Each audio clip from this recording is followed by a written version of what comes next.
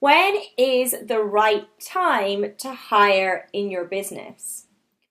Well, the thing is that it's very difficult to make any decision about hiring unless you are really clear on your current financial position, the vision that you have for your business, and what the future financial projections may look like.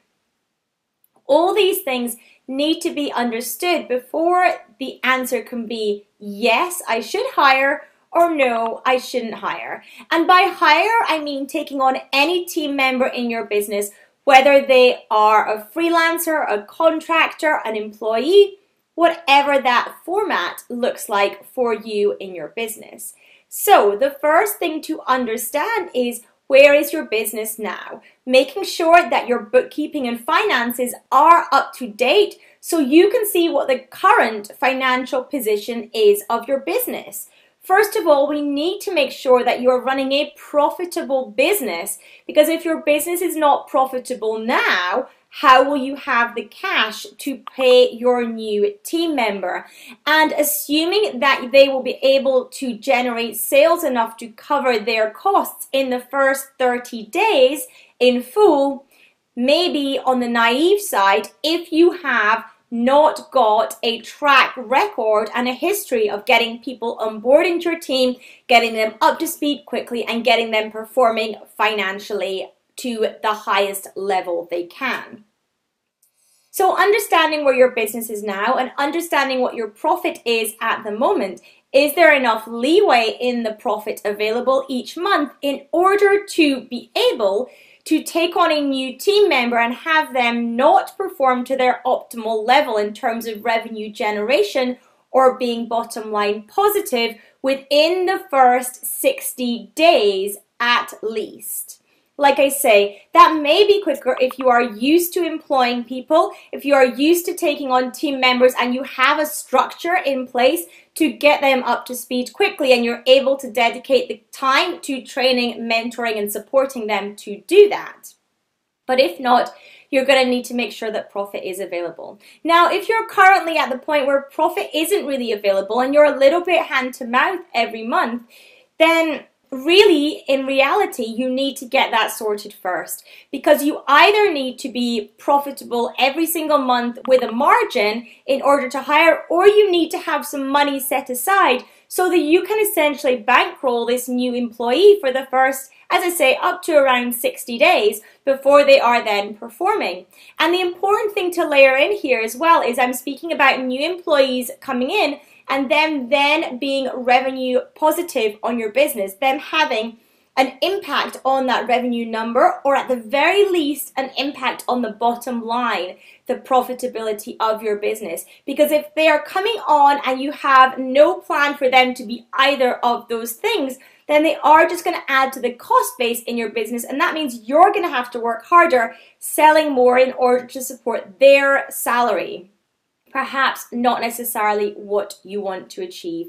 So understanding where the business is now, and then looking at what is the vision you have for your business and your life, and how do they slot together, and what does that mean, and getting really clear on the type of business you want to run. Do you want to be running a small boutique business serving high-end clients? Do you want to be running a big business with lots of employees? What does that look like for you? What do you want that to look like? And will this hire support that vision? Will this hire you have planned support that? Or is this something where you're just thinking, I really need someone in now, I am drowning?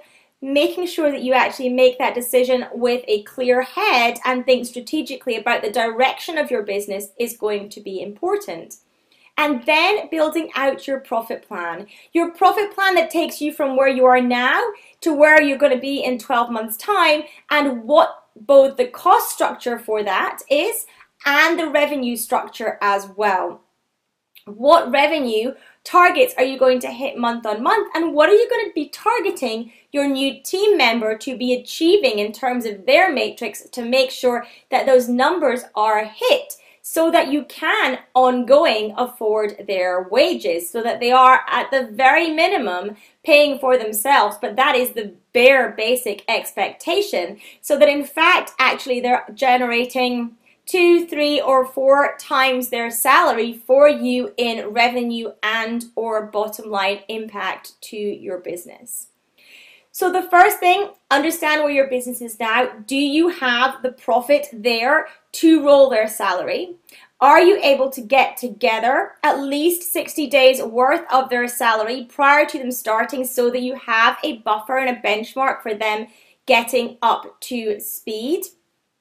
Do you have a training system in place to help them do that? If not, it's worth building as you go with that so that next hires that come on board, you have that in place for them.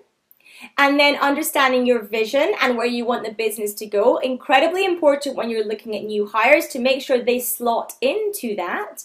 And then looking at that profit plan, building out what you want that business to look like over the next 12 months with this resource and potentially other resources coming in, and making sure that you have the leeway and the breathing room to be able to do that when you look at your profit and your cash balances that you're predicting to have in your business as well. So I hope that this episode has been useful.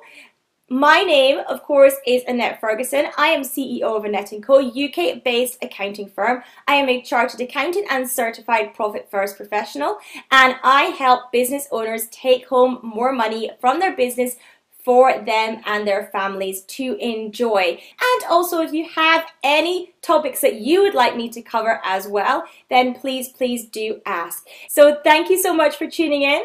Until next time. So I hope that you enjoyed this episode. If you do like what I share, please do come and subscribe to the podcast, perhaps even leave a review so that other people can find this podcast as well and benefit from everything that I am sharing. Also, if you enjoyed, I would love if you want to take a screenshot of this episode, share it out onto your social media platforms. If you do, please do tag me. I'm Annette_Fergs on both Twitter and Instagram. So if you tag me, I can come along, give you a follow, give you a like and some love over there as well. Until next time.